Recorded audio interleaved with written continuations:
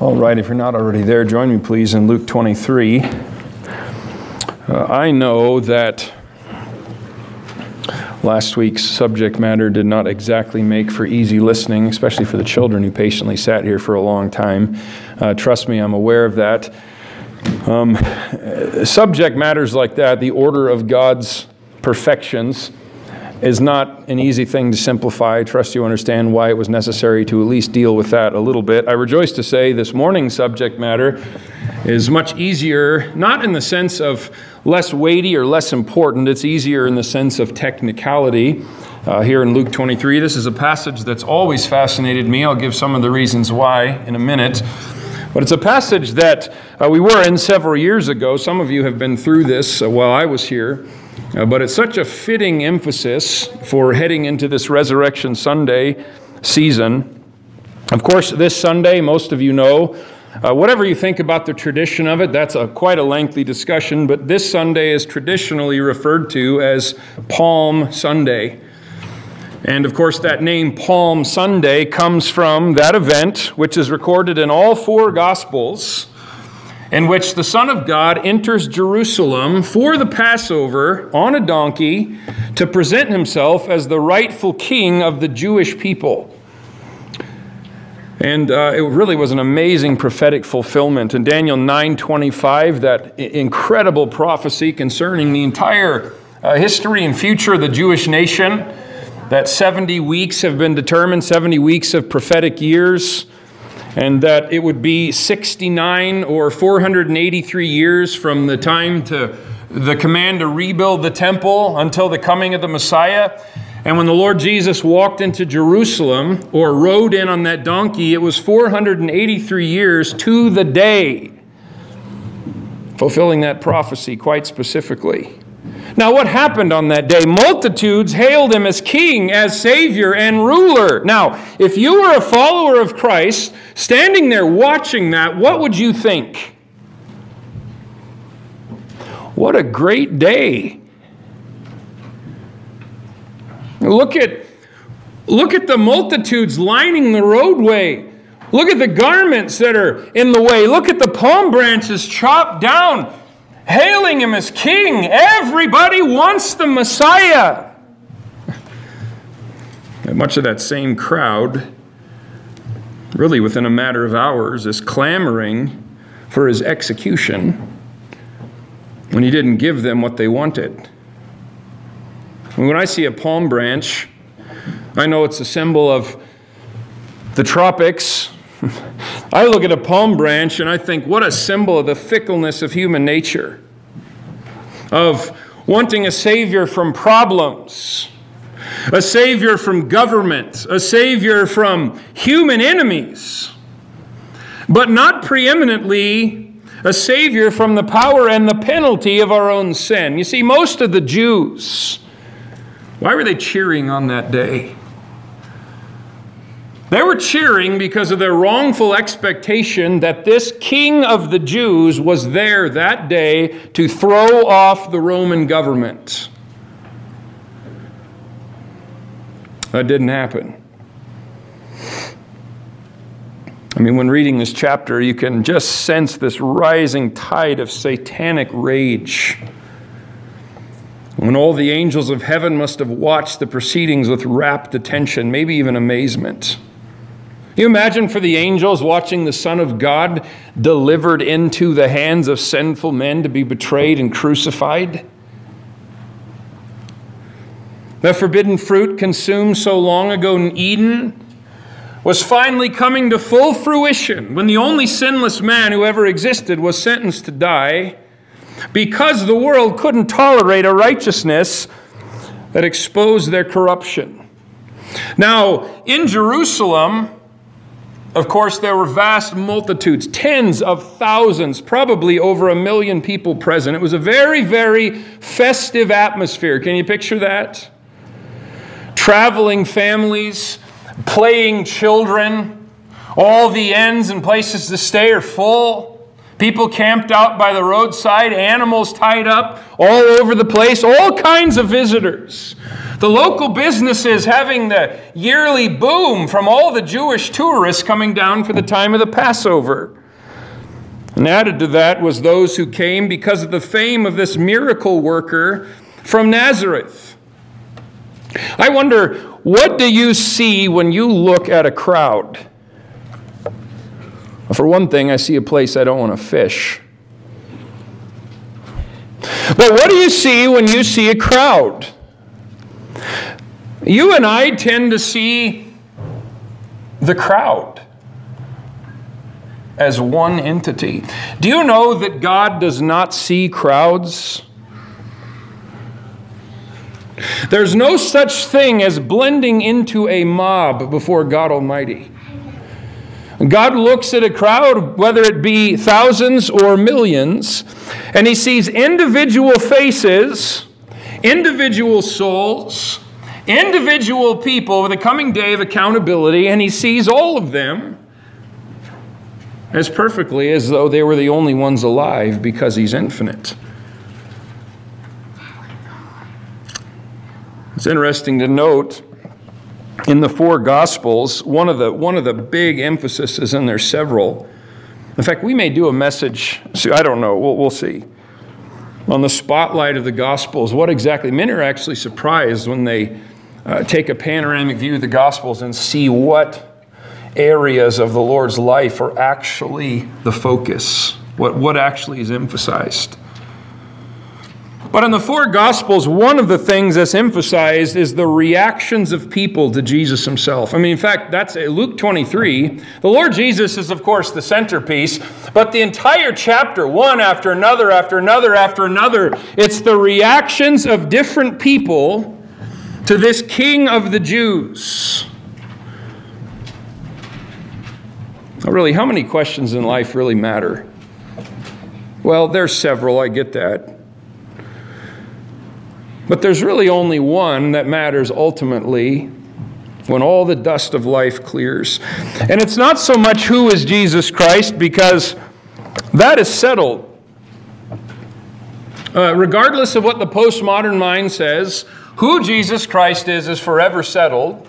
It's been well documented, and it's inarguable to anybody who's willing to just have an open mind. So who Christ is has been settled.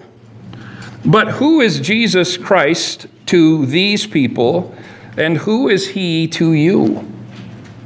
And think, all of your eternity hinges on your heart answer to that question. This crowd that's gathered in Luke 23, the people themselves are passed off into eternity. They're gone. They're either in heaven or hell. But their thought processes, their reactions, their opinions to Christ, about Christ, have been repeated in the minds of mankind ever since. In fact, if you spend much time dealing with the souls of men, you can think of people you've known that embody every one of these mindsets we're going to talk about. Truly, there's nothing new under the sun. So we're going to spend some time, this is going to end up being this week and next week, looking at some of the faces in this crowd at Calvary. And have a great deal to teach us if we have ears to hear. All right, now face number one is that of Pontius Pilate. We see him in verse 1. And the whole multitude of them arose and led him unto Pilate. Now, why did they do that? Actually, this Pilate, the governor of Judea, was the fifth governor of Judea during the earthly life of Christ. Now, I think sometimes on a surface reading, he looks a little bit innocent. He comes across, maybe without paying more attention, as a guy who just wanted to make people happy. A poor guy who's caught in the wheel of circumstance. Just wanted to help the Jews to put a smile on their face. Actually, a careful reading of the New Testament, as well as historical records that supplement that, paint a far more sinister picture. The reality is, few rose the ranks in Roman politics without stepping on some of their fellow mortals. Hasn't politics always been like that? Just ask Andrew Cuomo. That's how American politics has become too. But regarding Pilate, the historian Philo says that he was a man of unbending and recklessly hard character. Quoting Philo further, he describes the reign of Pilate as one of corruptibility, violence, robberies, ill treatment of the people, grievances, continuous executions without even the form of a trial, endless and intolerable cruelties. Not exactly a fine fellow. Now that may have been why the Jews pushed him to execute Jesus, because of his past performance. It was nothing new. Pilate had put many men to death without a real trial. And the Jews were aware of that and thought, what an opening we have to deal with our problem. Now, it's important to understand the Roman government was in many ways very tolerant towards the Jews. When they conquered a province or a country, they would generally let the citizens live and let live so long as they were subject to Roman rule, paid their taxes, and worshiped the emperor. Now, take that last one off in the case of the Jews. All other provinces were ordered to worship Caesar except for them. In fact, they were allowed to carry out their normal temple worship, and it was actually protected by the state. As long as twice daily they offered a sacrifice on behalf of Caesar and the Roman people. There were times in those first centuries that the Roman government actually upheld the law of no Jew or no Gentiles in that inner court. In fact, there were times where the Roman government would put some of its own citizens to death if they stepped into the inner court of the temple. So Rome itself would back up the Jewish worship to a point, or at least give them freedom. In fact, the emperors usually required their soldiers, when they came into Jerusalem, the emperors would make their soldiers put away the flags that were bearing his image, because he knew the uproar that would cause among the Jewish people. So the highest authorities were generally tolerant, but Rome on the map is quite a distance from Jerusalem, especially when you don't have Zoom conferences and jet airplanes. So the problem was the average Roman official on the ground directly over Jerusalem disregarded those favors and could get away with it. So by this time, the Jews had a succession of governors that had all but lost all bearing of right and wrong, and Pilate was one of the worst. His first act in office was to intentionally inflame the Jews by sending Roman soldiers into Jerusalem carrying those flags bearing Caesar's image. The Jews were furious. A standoff and a mob ensues. The soldiers draw their swords and surround the angry mobs, and the Jews pulled down their robes and said, "Stick the sword right here, but we're not backing down." Well, in that case, Pilate had his men back down, but other times he did not. One of the uprisings caused by Pilate was when he confiscated the temple treasures to fund an aqueduct into Jerusalem. At another of the Jewish protests, he planted some of his own soldiers dressed in civilian clothing right in among the people with clubs hiding under their robes, and let them cut loose and beat several of the Jews to death. And then in Luke 13:1, we're not told much about it, but we're told of the Galileans whose blood Pilate had mingled with their sacrifices. Now, what does that mean? We don't know all the details, but there were some from Galilee who had torqued Pilate off to the point where while they were right in the act of offering animal sacrifices, he had them hacked down so that their blood spilled with the blood of the sacrifice. Oh, that wouldn't make the Jews upset at all, would it? So the reality of the situation is that Pilate despised the Jews, and the Jews had nothing but disdain for Pilate. But they bring this supposed blasphemer to him because it's their best chance to have him executed.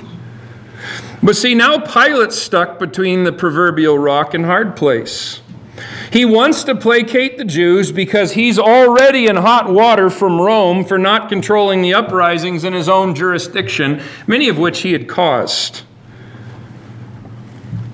But on the other hand, whatever conscience he has left was very, very troubled because he knew Jesus was innocent.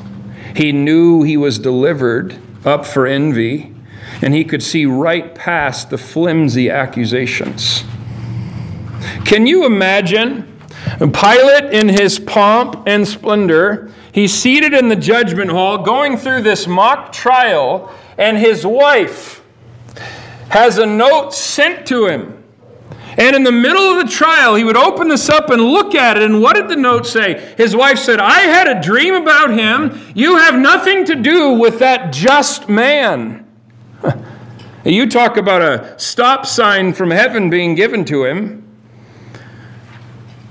In John 19, the Jews are trying to further accuse Christ, and they said, "We have a law, and he ought to die because he made himself the Son of God." It says that made Pilate terrified.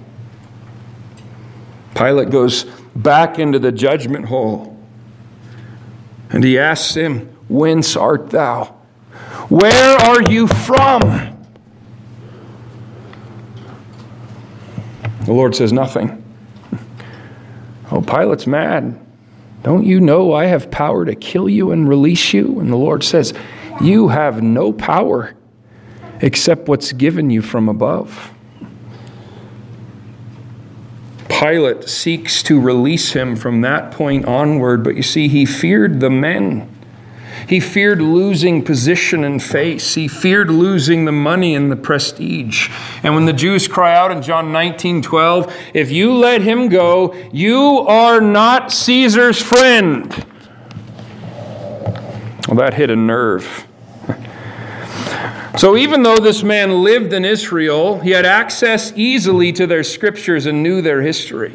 And even though something inside told him Jesus was no ordinary man, even though he had private interviews with him, he looked into those eyes. He actually saw the blood spilling down that blessed face that could have taken away his sin. Even though his wife was given a dream telling him to stop, he committed the greatest injustice in the history of creation and delivered Jesus to death, releasing a murderer in his place. And then there's that pathetic washing of the hands. "Oh, I'm not guilty of this. I don't really know what I'm doing." Baloney. John 18:38, Pilate had asked the question to Jesus himself, "What is truth?" Oh, there's the words of an agnostic. And he asked that question to the one who is the way, the truth, and the life. So in spite of the light given, Pilate decides the cost to explore it is too great. There's many like that. Opening their mind to the truth is just too costly. The opinions of their fellow creatures is of far more value than that of their Creator. And their eternity is traded for the passing opinions of mortals. How about another face in this crowd? We see him in verses 6 and 7. When Pilate heard of Galilee, he asked whether the man were a Galilean. And as soon as he knew that he belonged to Herod's jurisdiction, he sent him to Herod, who himself also was at Jerusalem at that time. The second face is that of Herod Antipas. Herod's called an Idumean. The whole family of Herods was. They were the last known descendants of the Edomites, or those from Esau. They were a complicated family. This Herod here is Herod Antipas. He is the son of Herod the Great, the infamous murder of the Bethlehem children. Now, Herod the Great had even some of his own sons executed because he was so utterly jealous and suspicious. But just before his death, Herod the Great changed his will, and he put Archelaus, one of his sons, as king, And he put Herod Antipas, this Herod, his other son, as tetrarch or lesser king of Galilee and Perea. Perea is over on the east side of the Jordan River. So immediately both sons, on the death of Herod the Great, both of them traveled to Rome to meet with Augustus Caesar to present their case why they should be king. Hey, the will says it's me. No, you know Dad was starting to lose it at the end. I think he meant me. And Antipas loses, and he stays tetrarch of Galilee and Perea with a big chip on his shoulder. Now, like his father, his reign was one continual grasping for power, one building project after another to make a monument to himself, an insatiable desire for wealth and pleasure, and a man who would defend his territory at any cost, morality be hanged. But then, interestingly enough, John the Baptist and Jesus of Nazareth both have their ministries primarily in his jurisdiction. Neither one could escape public attention for long. John was beyond Jordan, which was in Perea. Jesus was in Nazareth and mainly Capernaum, which was up north in Galilee. So John the Baptist and Jesus were both in his jurisdiction. Of course, multitudes came to hear John, hundreds of thousands of them, which became a threat to Herod's power. John is, of course, imprisoned for reproving Herod. But Herod had a resident conscience still active himself. Mark 6 records, Herod still heard him gladly and feared him and did many things. Herod was very much a Jekyll and Hyde, like many are when they're opposing themselves when they're outside of Christ. They can go back and forth very quickly. So John is beheaded. John is removed from the picture. Herod thinks his problems are over in that respect. Remember, John did no miracle. John was a preacher. Boy, could he speak. Well, here comes this miracle worker from Nazareth. And he's healing entire towns. You know, I believe the number is 24 different times it's recorded the Lord healed an entire town. You think that news came to Herod? Well, sure it did. Herod actually thinks that Jesus is John risen from the dead, come back to haunt him. He thinks at first Jesus is like John's ghost. You think that man had a troubled conscience? You bet he did. Wait a minute, King of the Jews was the title that Herod Antipas wanted. Luke 13:31, the religious leaders try to scare the Lord and say, well, you better get out of here because Herod's trying to kill you. And the Lord says, go ye and tell that fox, that sly, sneaky, deceptive individual. He basically tells him, I'm going to do my miracles now, and then I'm going to be perfected or resurrected the third day. And since tell Herod, I'm carrying out the ministry of my Father, and even if I'm killed, which by the way won't happen until I say it's time, I'm going to come right back out of the tomb. So, translation, I'm not scared of Herod. I'm going to go continue to do what I've been doing. Now, Herod had never met Jesus face to face until what's recorded here in Luke 23. He had come down at the time of the Passover from up north. He was in Jerusalem, and Pilate sees his opportunity to pass the buck. Let's see, maybe I can get out of this. You say Herod's in town. This guy's from Galilee. Now, verse 8, when Herod saw Jesus, he was exceeding glad, for he was desirous to see of him a long season, because he'd heard many things of him, and he hoped to have seen some miracle done by him. See, Herod's glad to see him because he can assess the risk to his own mini kingdom. And of course, he desires a miracle. Isn't that pathetic? Treating the Lord of glory like some chimpanzee in a cage. Hey, do me a trick. I find it astounding, or maybe I should say perfectly fitting, that the Lord performed miracles for the poorest beggars, but refused them to the powerful rulers. Do you know why that is? Because omnipotence, divine power, shows mercy to all, but it's at the beck and call of nobody. God is not man's servant. Verse 11, Herod and his men of war set him at naught. Now what does that mean? It means they made him as nothing. The Creator of all men made nothing by the vilest of his creatures. That still happens today. You know what somebody's doing when they use the name Jesus Christ as a swear word? They're setting him at naught. They're making him as nothing. They think that because they feel like they're in charge of their earthly existence, they feel like it gives them some kind of power or authority to curse that name. Just to prove, I'll make Jesus bow before me. I'll say bad things about him. And look, he won't do anything about it. That must prove I'm in charge. They mocked him. They put him in a gorgeous robe and they knelt down before him. Hail, King of the Jews.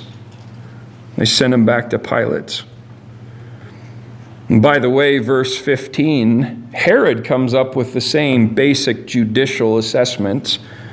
I find no fault in him.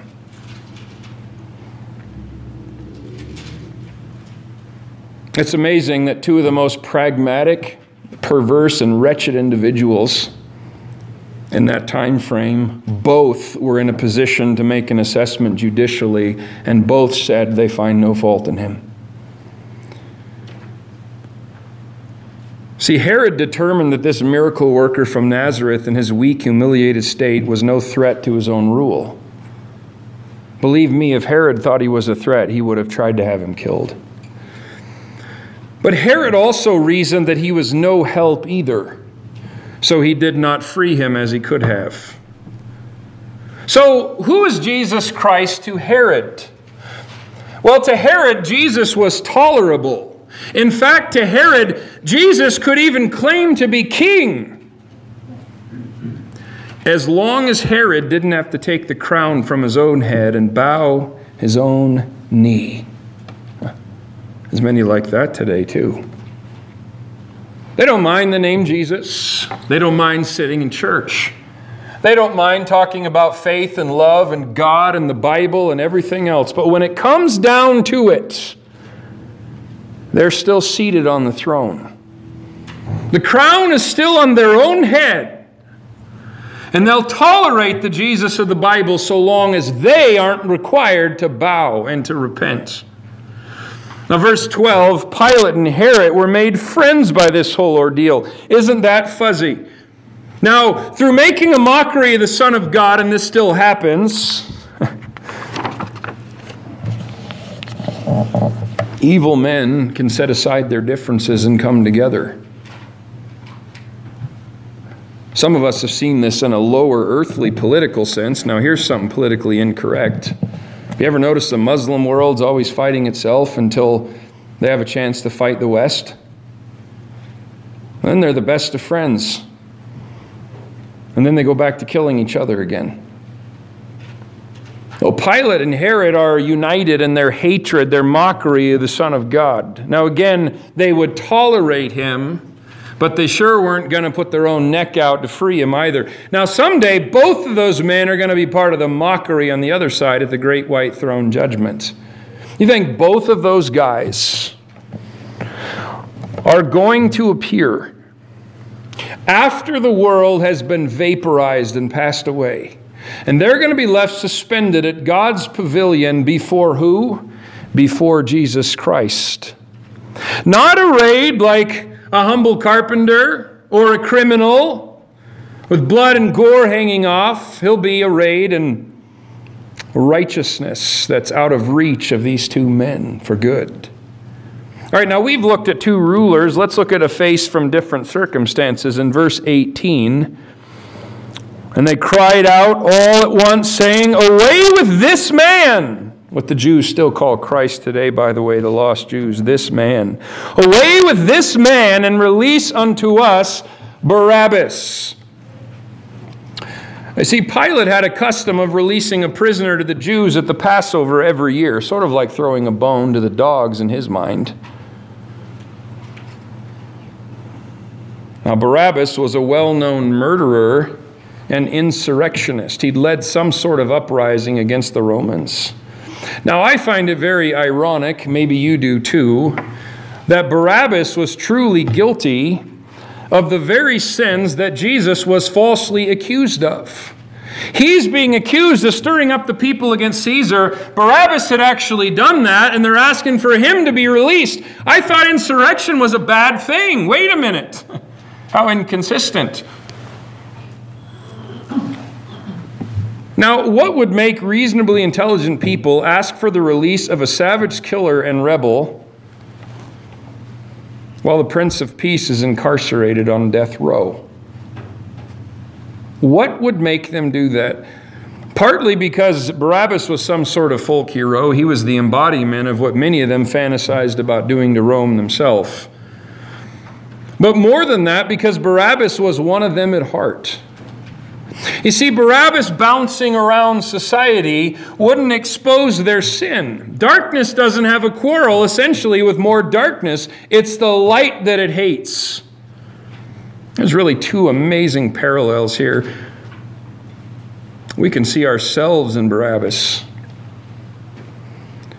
Hideous lawbreakers and insurrectionists against the authority of God, condemned to execution, and rightly so, and having been spared our just deserts, while Jesus has all the guilt, shame, blame, and wrath laid on him. You and I are like Barabbas. What's the other parallel? It's like this world system. What do they want? They desire a murderer and insurrectionist to be given to them because Satan is both. He's a murderer and an insurrectionist against divine authority. And of course, the world rejects the true Savior and they take the devil instead because satanic influence will not expose their sin but will encourage it. So will fake Christianity, by the way. So most of humanity follows the God, lowercase g, of this world. What about Barabbas himself? We don't know a lot about him besides what I've said, besides his crime and release. But without a miraculous change of heart, he went right back to his old sins. But you have to wonder, what if Barabbas had stood up and said, "Hang on. I refuse to be pardoned because I know that man's not guilty, and I refuse to be released while he stays here." You know what probably would have happened?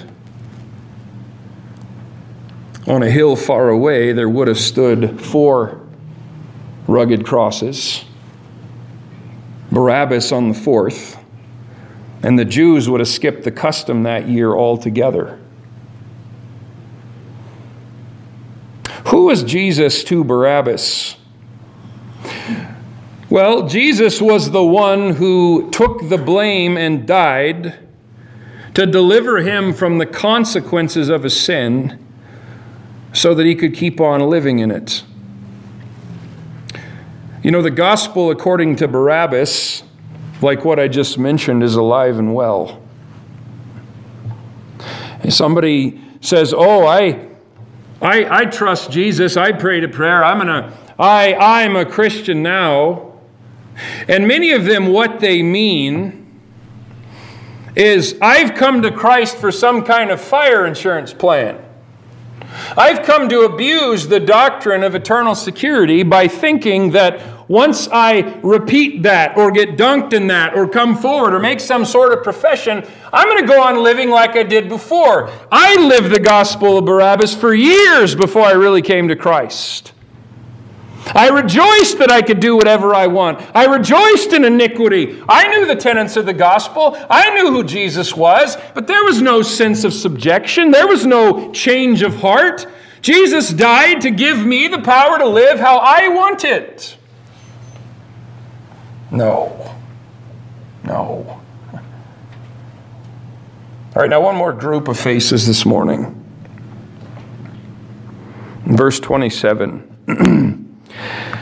And there followed him a great company of people and of women, which also bewailed and lamented him. Let me say something about the wording. It's not saying women are not people. What that wording means is especially women. So the gospel writer is saying there's this, can you picture it in your mind? Here's Simon bearing the Lord's cross. Here's the Lord stumbling along near him. And following behind is this huge crowd comprised mostly of women. And they're weeping and they're wailing and they're clutching their garments and their makeup's running down their faces. And they're in great emotional distress over what's happening to this king of theirs. This group is only mentioned here in Luke's gospel. Is this a bright spot in the narrative? The crying question has to be, were they genuine followers of the Lamb of God? Well, there were some of those present. I just mentioned Simon the Cyrenian in verse 26, who carried the cross. Now, we don't know a lot about him, but his sons Rufus and Alexander, remember, Simon was just passing through.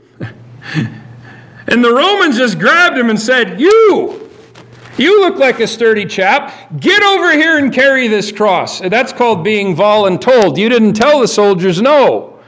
They may ask you if you want to, but the only right answer to that is absolutely, and I'll do it now. So he's just commandeered out of his travels, heading a different direction, and all of a sudden he's walking towards this hill, carrying a cross for this man that up to now he doesn't even know.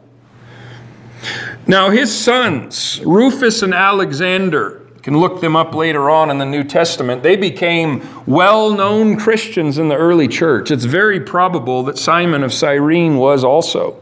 What a story he could tell. Hey, let's all share how we came to Christ. Hard to beat Simon's, if that was your goal. We know that the disciples forsook the Lord and fled just before this, but in John 19, both John and Mary are there at the cross when the Lord says, Woman, behold thy son, son, behold thy mother. He entrusted Mary into John's care. We know that Joseph of Arimathea and Nicodemus were somewhere in that multitude, and it's likely there were others, although we're not told. And women did have a very prominent role in Jesus' ministry. I think it's hard to imagine what Mary was willing to go through to bear the virgin-born Son of God. The reproach, the scorn, the accusations. Remember, one of the accusations thrown at Jesus was, we be not born of fornication. 30 years later, they are still accusing Mary of immorality.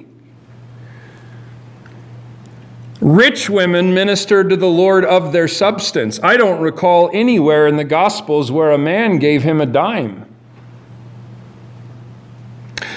Mary of Bethany in John 12 anointed the Lord's feet and wiped with her hair. Why was that? She was one of the few who actually understood he was going to die. Others were in denial. He could say that to the disciples and they'd turn around and argue about who was the greatest. They didn't get it. Mary did. Women were the first at the tomb. They were the first to see the angels. They were the first to tell about the resurrection.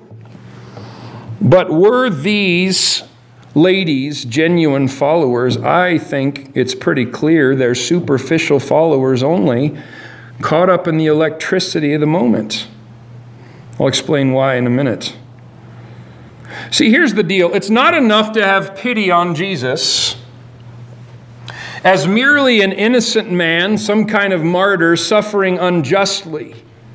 Do you know much of the world can be moved to pity by the story of Jesus if they actually believe he existed, and they could have no interest in the gospel, no interest in salvation, no awareness of their own sin, yet they may shed a tear when they hear the story of a just man put to death in such a brutal manner by savage killers without a good reason. That's why some of these channels do documentaries on men who've been incarcerated incorrectly, and people will watch that and cry. See, there's never a shortage of people to attach themselves to Christianity at large to surf the emotional waves. They'll be there at special events and revival meetings, and they'll cry and make a big show of religious affections. It's astounding to me. Movies like The Passion, which no, I don't recommend. It's a Catholic production that spends the bulk of its time inventing things about the physical sufferings of Christ and dwells on that over and over and over and over and over and over and over and over and over again. You know what's interesting, by the way? Do you know the gospel accounts when it comes to the crucifixion? All 4 of them record it in 4 words. And they crucified him. There they crucified him. Where they crucified him. How come? Because the physical sufferings of Christ may excite pity, but that is not what purchased your redemption. The sins of the world were atoned for not with the Roman whip, not with the nails through the hands, but with the wrath of God being poured out on the Son of God when that world went dark. It's one thing to cry about Jesus' suffering and, oh, I feel so bad he went through that. It's quite another thing to have real repentance. You see, Jesus told his disciples things like this: be of good cheer, I have overcome the world. I will not leave you comfortless, I will come to you. My peace I leave with you. These are upper room discussion items for his disciples. What are these told in verse 28? Imagine Jesus in his bloody state, struggling up that hill. He turns to these ladies who are weeping and carrying on behind him, and he says, daughters of Jerusalem, weep not for me, but weep for yourselves and for your children. For behold, the days are coming in the which they shall say, blessed are the barren, and the wombs that never bare, and the paps which never gave suck. Then shall they begin to say to the mountains, fall on us, and to the hills, cover us. For if they do these things in a green tree, what shall be done in the dry?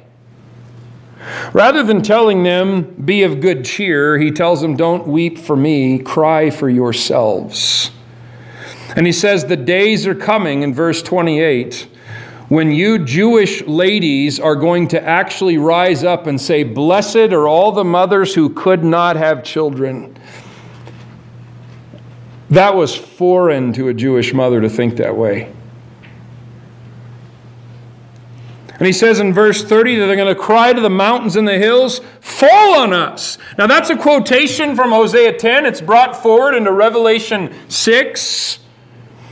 In verse 31, he says, if they're doing these in a green tree, in other words, if the Jewish people are behaving like this when their king is here and the Messiah is here and God the Son is dwelling here bodily and teaching them and working miracles and showing them the way to go, if they're going to do this to me when I'm here, what do you think's going to happen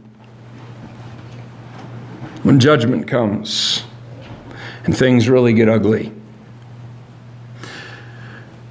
You see, that was partially fulfilled right after this. Fully it will be fulfilled in the Great Tribulation.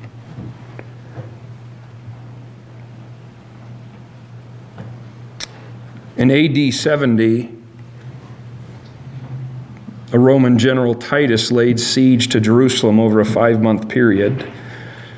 And the food shortage inside was so severe that multiple women ate their own children. And eventually the city of David was conquered. The inhabitants were slaughtered or sold into slavery. Remember when Jesus saw the temple, and they were so impressed with it that it had been being built for 46 years. And keep in mind, it was for 3 more decades after the death of Christ that they kept adding the finishing touches. You've got almost 80 years it took to beautify that temple. And just 7 years later, The whole thing was burned to the ground, and all the massive stones were pried apart so the Romans could take the gold that had melted down and run between them. And another interesting historical note, remember Nebuchadnezzar had destroyed the Jewish temple in 586 BC in that third deportation when he took them captive. But do you know this temple was destroyed on the exact same day on the calendar? 656 years later, for the same exact reasons, namely Jewish apostasy and rejection of their God. Most of us have seen pictures of the Roman Colosseum. Most of us are familiar with the persecution of early century Christians that took place in that arena. I would love to visit it if I could.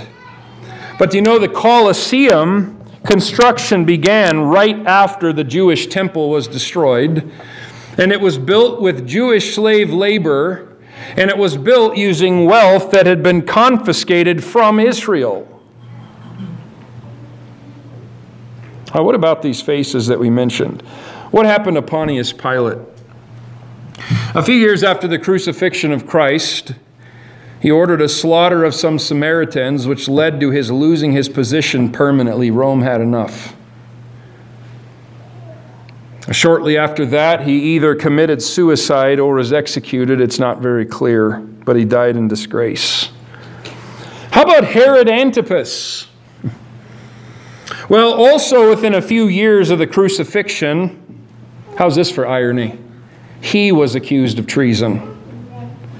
Now, you remember his little belle Herodias, his brother Philip's wife, who he just had to have, who he killed John the Baptist over? It was actually the political ambitions of Herodias that led to his downfall. I can hear the words that Paul wrote to the Galatians there. Be not deceived, God is not mocked. For whatsoever a man soweth, that shall he also reap. So Herod Antipas found himself exiled to Gaul by the Roman emperor, and Herodias herself was permitted to live free, but she was so furious at the emperor, she followed Antipas into exile, where both of them died in utter disgrace around the year AD 39. And Barabbas, unless miraculously changed, was no better off. The sacrificial death of Christ demonstrated infinite mercy, but the other thing it did was seal infinite doom, eternal suffering for those that reject the mercy. To the believer in Christ, it is finished, is a glorious statement. But those that see Jesus like Pilate or Herod or Barabbas or the fake weeping multitude, it is finished, will soon bear a very different meaning. So I wonder, where does your face fit into this crowd? Who is Jesus to you? Is he just a historical figure? Is he just somebody we talk about at church? Is he only the one you call on when you find yourself in hot water? Is he the one you tolerate so long as you don't have to bow? Is it simply too costly to follow him? Will it make you lose popularity? The question to that is yes, it will. But is he not worth it?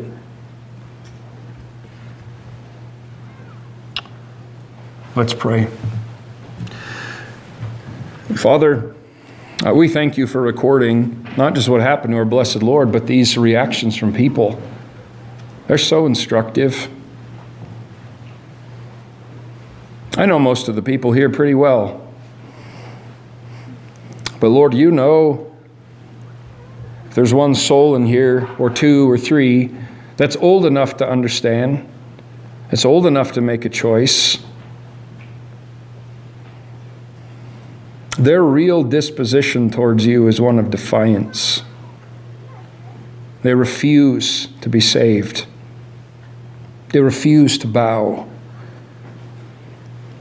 Father, if that's the case with anybody here, I pray that you'd pour on the conviction of sin and the awareness of your eyes boring into them. Help them flee to Christ before it's too late. Father, we thank you that whosoever will may come. even in the 21st century. In Jesus' name, amen.